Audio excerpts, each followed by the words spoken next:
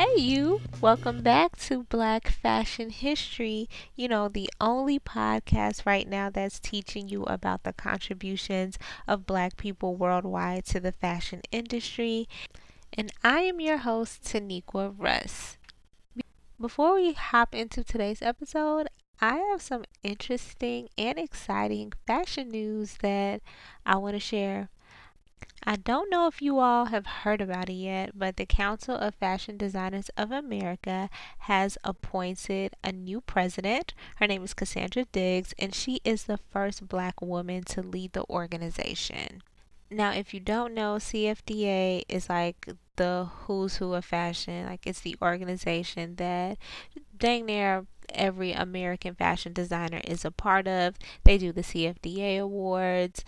They do the Vogue Fashion Fund, or they partner with the Vogue Fashion Fund to support designers.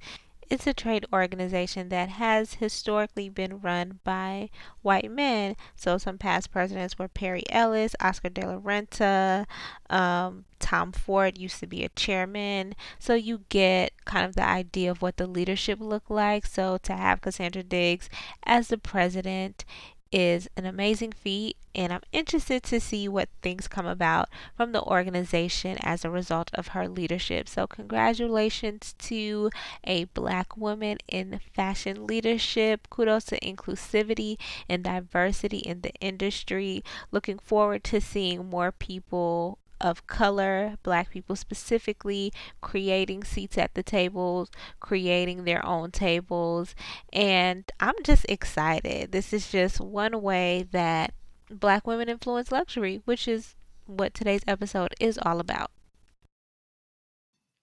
So, you want to start a podcast, right? I know it can seem really daunting and complicated to have to think through how to record it or how to edit it and even how to upload it. But don't worry about any of that. I'm about to give you the only tool you need to create an A1 top of the line podcast. If you haven't heard about Anchor, it's the easiest way to make a podcast. It's free. There are creation tools that allow you to record and edit your podcast right from your phone or computer. Anchor will distribute your podcast for you so it can be heard on Spotify, Apple Podcasts, and many more. You can even start making money from your podcast with no minimum listenership. It's everything you need to make a podcast all in one place. Now, all you have to do is download the free Anchor app or go to anchor.fm. That's ANCHOR.FM to get started today. Now, let's get back into our content. So, if you follow me on Instagram, and by me, I mean like as a host, not the podcast page, but my personal page, Taniqua Russ, you'll know that I did a whole dissertation in my Instagram stories last week about black women and luxury fashion, specifically black women and Birkin bags. A lot of people that watch my stories really enjoyed what I was talking about, and if you missed it or you don't follow me, go to Instagram right now. The great thing about podcasts is that they can play while you use other apps. So head over to Instagram, type in Taniqua Russ, and follow me. And then if you check out my highlights, you'll see a highlight that says Black Women in Luxury, and that'll give you the rundown of everything that I talked about. But people who had an opportunity to see my stories last week, they really enjoyed my breakdown of black women and our connection to luxury fashion. And so I really want to continue that conversation on the podcast this week because I think it's an important point to discuss, especially when we think about how the fashion industry uses black women. So this is where the whole idea stemmed from. I was on Instagram one day last week and I saw this tweet and it said Birkin bags are supposed to be rare and expensive. I just know Hermes is mad that it's become a black rapper baby mom accessory. When I saw that tweet, I was so hot. Like, I was disgusted, I was upset, and I was annoyed because it perpetuates this idea that black women and luxury cannot coexist, that somehow when we get into luxury items, we've devalued it or we've tainted it. And it completely disregards the fact that fashion has used the style and bodies of black women repeatedly as inspiration. They've stolen from black women and also used the influence and style of black women to sell luxury to the masses. Things that were not hot before became hot because black women used and wear them. So I don't understand where this idea comes from. Like, if anything, if Hermes has sense, they would be over the moon ecstatic that all of these black women influencers and quote unquote baby moms are on the gram showing off their Birkin, because now it's made Birkin and a thing to aspire to. And that's really the backbone of luxury fashion, is selling this fantasy lifestyle that people can aspire to and buy into or become a part of once they acquire that level of wealth. And with that being said, let's get into the history of black women in luxury fashion. Now, y'all will need to bear with me because I was trying to fit hundreds of years of information into 15 to 30 minutes.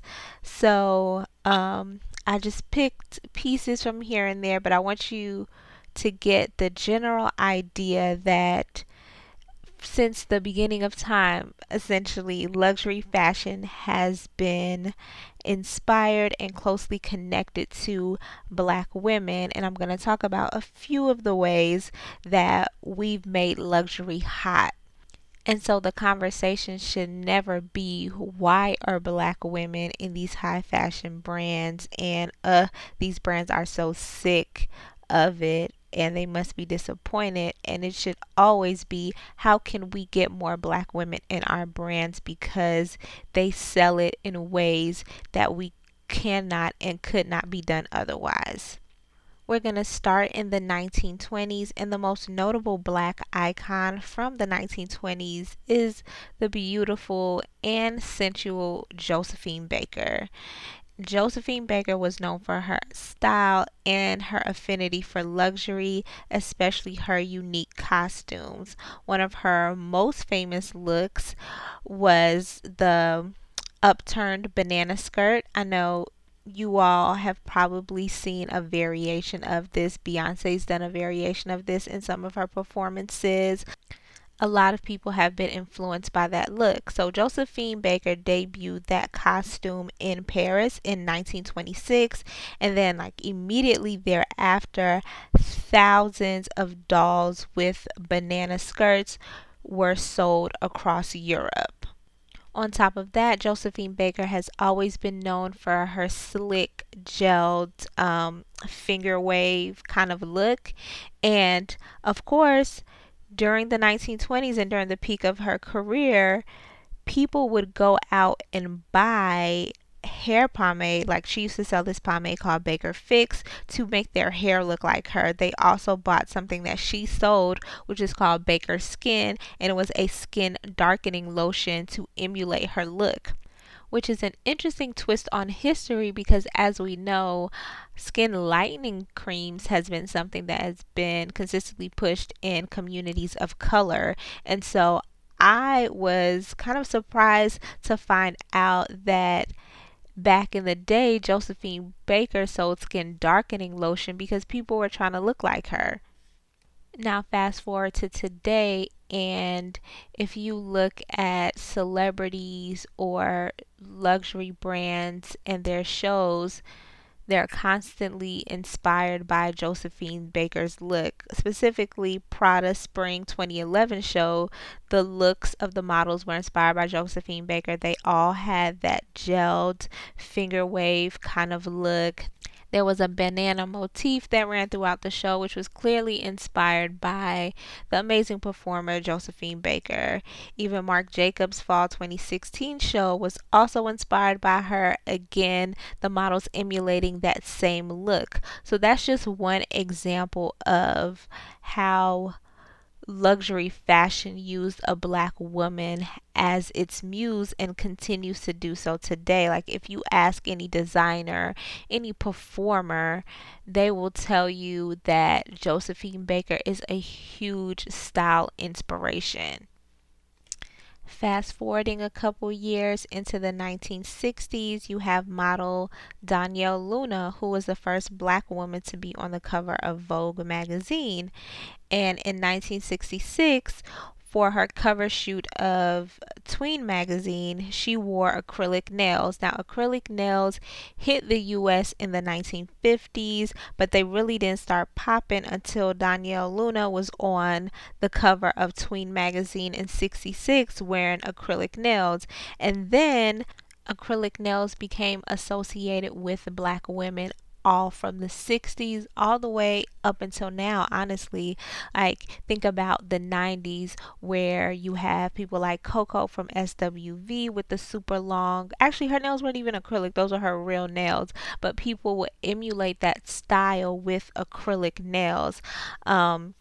Think about the kind of jewelry designs and the bling and all kinds of creativity that black women put on their nails.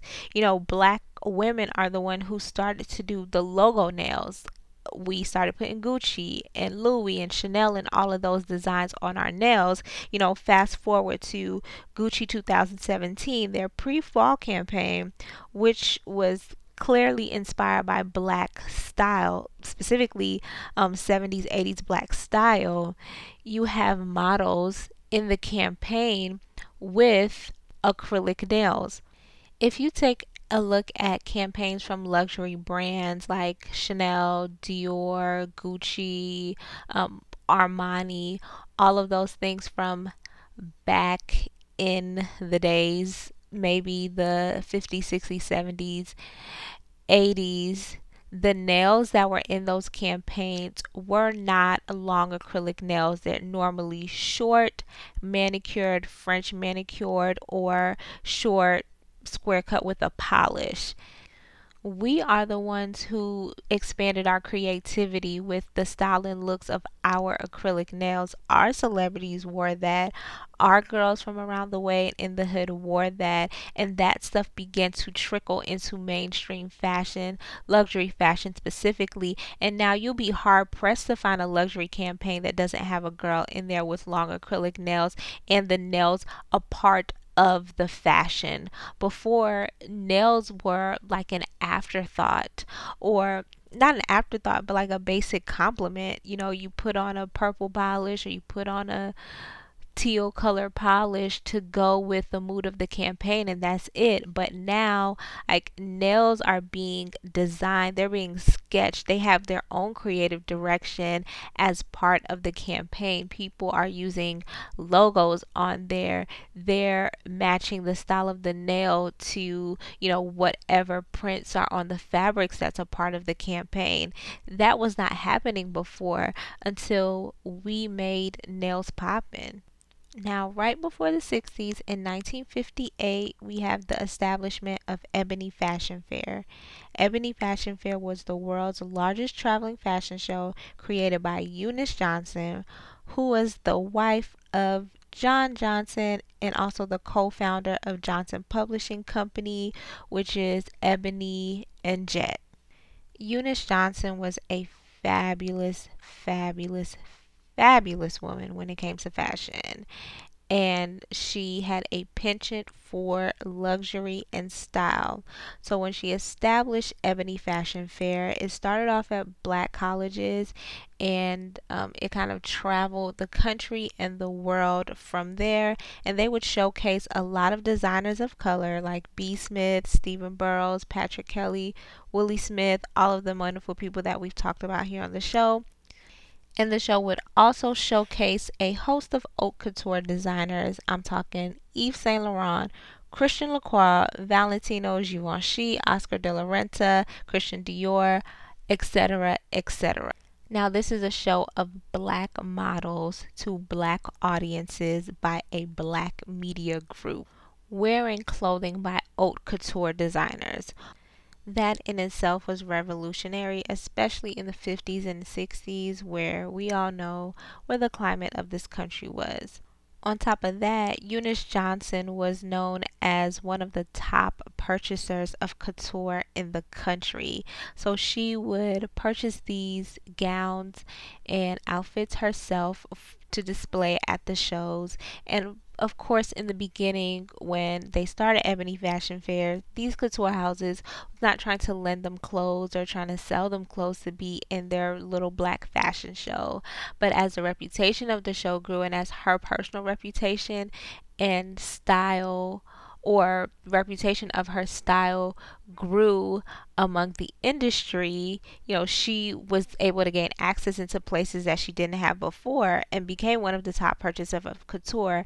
Not just that, designers would show her unique things and bold, vibrant pieces for Ebony Fashion Fair for the black audiences and for the black models in the show that they knew they could not show to other audiences. Like, they knew that some of their most creative work, things with sequins and feathers and all of this just personality and pizzazz, could not walk some of these Paris runways because those audiences were used to seeing things a certain way and things fashion that fit in a certain box.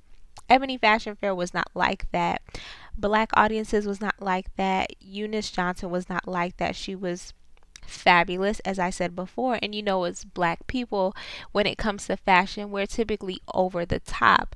So things that didn't have a home among the typical fashion audience in the industry had a home among us, which grew the notoriety and popularity of these brands in our community and of some of these styles because of the way we would rock them. And now today, the Ebony Fashion Fair archives has some of the most exclusive and rare and amazing pieces from designers like Oscar de la Renta that you have not seen before because of its history. Again, another example of how black women are the muses for luxury and how we make things pop. I think the biggest illustrator of that honestly is the 90s, early 2000s hip hop era.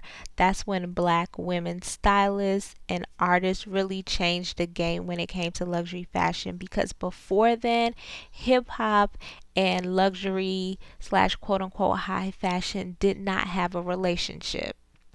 Look at Lil' Kim. When I think about her, I know I automatically think poster girl for all things luxury.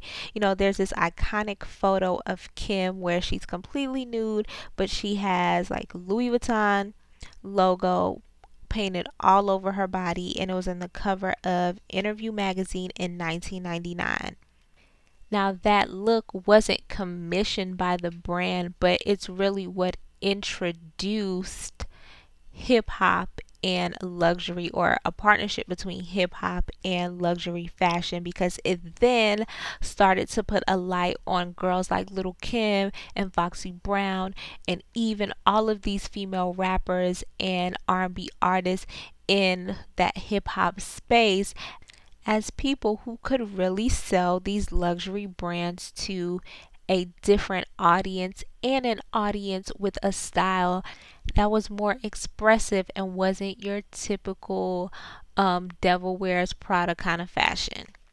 Take a look at Foxy Brown. Foxy Brown is a beautiful dark brown Trinidadian girl from Brooklyn, and she was also John Galliano's muse. He said it himself. He used her style and her personality as inspiration for many of the Dior lines that came out in the early 2000s, specifically the Spring Summer 2000 collection when he was head designer at Dior. And it made Dior and luxury in general appealing to a new generation of people. Dior was no longer seen as your grandmama's luxury or your mom's luxury clothing, or, this old lady white diamonds look. It made it poppin', it made it fresh, it made it hip hop, it made it stylish to a younger audience, and it made people go, I want to wear Dior. If you look back in the 70s and 80s when Dapper Dan was doing a lot of the monogram slash logo mania looks, there was a lot of MCM, there was Gucci, there was Louis Vuitton, but you didn't have brands like Dior or Oscar de la Renta, because they didn't have those kind of logos that you can monogram, and then their imagery of their brand wasn't something that was attractive to a younger audience or the audience that hip hop attracted. Now you have female rappers like Foxy Brown and Lil' Kim wearing Dior belts or wearing Oscar de la Renta, hanging out with Marc Jacobs, sitting in the front rows at New York Fashion Week talking to Donatella Versace, or you have them in Calvin Klein campaigns. I mean, Foxy was in a Calvin Klein campaign in '99. Like, now you have these brands that start to look, more interesting to the younger generation. People that follow them, now they want to wear Dior. Now Dior is something to aspire to. Now Calvin Klein is something to aspire to, where before it was just, whatever, it was prep boy clothing. Or now Tommy Hilfiger is something to aspire to. We all know Aaliyah's iconic look with the baggy Tommy jeans and the color blocked Tommy tube top.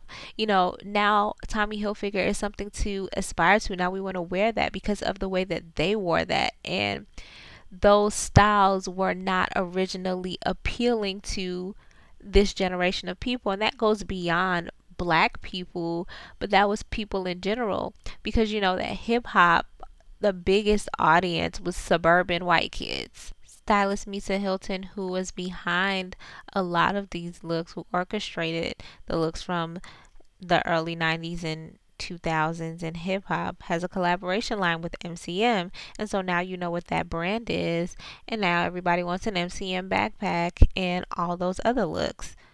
June Ambrose, who's another notable stylist, mostly known for Missy's I Can't Stand the Rain video, the More Money, More Problems video, and of course being Jay-Z's stylist, is another reason that kind of luxury and hip hop was able to build a bridge and connection and really start to sell some of these brands as being not just rich or costing a lot of money, but cool.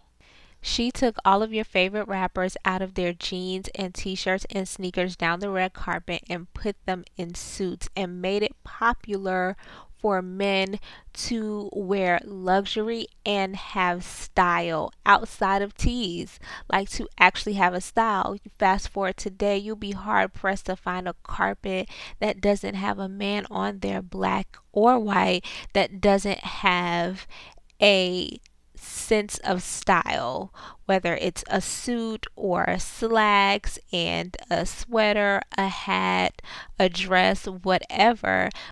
But men were forced to show up on these red carpets like women had been, which was wearing designer and showing off a different sense of style, all because June Ambrose decided to put Jay-Z and Tom Ford. Again, today, black women are still setting the trends for luxury and dictating which brands are worth splurging on and which brands are stylish, which brands are the it brands, which brands are the ones that you need to be seen in, and which brands regular people like you and me aspire to have. Think about the influencers that you follow. I know two of my favorite influencers that do luxury fashion so well are Hilo Lux and Monroe Steele. Think about the ones that you follow. Not just fashion influencers, but influencers like Jada Wada or Jada Chavez. I'm not sure how to say her name. Ming Lee, Karen Civil, Ari Fletcher. all of those people and the brands that they wear, and then how that suddenly becomes top of mind for brands that you want. Think about the City Girls, Cardi B, Flo Milli, Asian Doll, Cash Doll, Dream Doll, Meg Thee Stallion, Nicki Minaj, whatever rapper, and the brands that they talk about, and how that's top of mind, not just for us, but for mainstream America as brands that you now want. Nikki says Fendi prints on. She has a collaboration collection with Fendi. Guess what? It sold out. Y'all, Fendi is an old Italian brand. It began in 1925. There's no way it could have revamped its images over the years if not for the influence of black women and how we sell them in songs, we sell them in our styles. Look at our forever floatist Michelle Obama, and when she wore those gold Balenciaga boots during her book tour, did the world not go crazy for those $4,000 boots? That is a black woman in luxury, and that isn't the only time Michelle Obama wore luxury. She consistently wore luxury designers throughout her course as first lady and even now thereafter, but every single time the world goes crazy for what she wears and how she wears it. Again, the influence of a black woman. Now, I share all those little tidbits of history just to remind you all that luxury fashion wouldn't be where it is today if not for the style and influence of black women. Whether that's us talking about it, us wearing it, or them taking from the way that we wear other things and the unique styles that we have created in our communities. It's still us. We're the magic. We're the magic behind luxury fashion. We have consistently been trendsetters.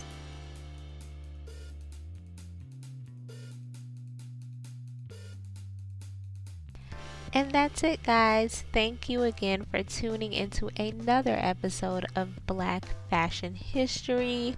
I so love sharing all of this research and tidbits of information with you. Make sure to check out our website, blackfashionhistory.com, to see all of the sources and information and even some pictures from this episode. Also, follow us on the gram at Black Fashion History Podcast to stay up to date with all of the amazing things that we do. If you're listening to this podcast on Apple Podcasts, make sure to leave us a review if you loved it and rate us 5 stars. We really appreciate it. Share this podcast episode with your friends and family if it was helpful and informative. But above all else, if you do nothing else, I want you to join me again next week for another Black Fashion History installment. Bye bye.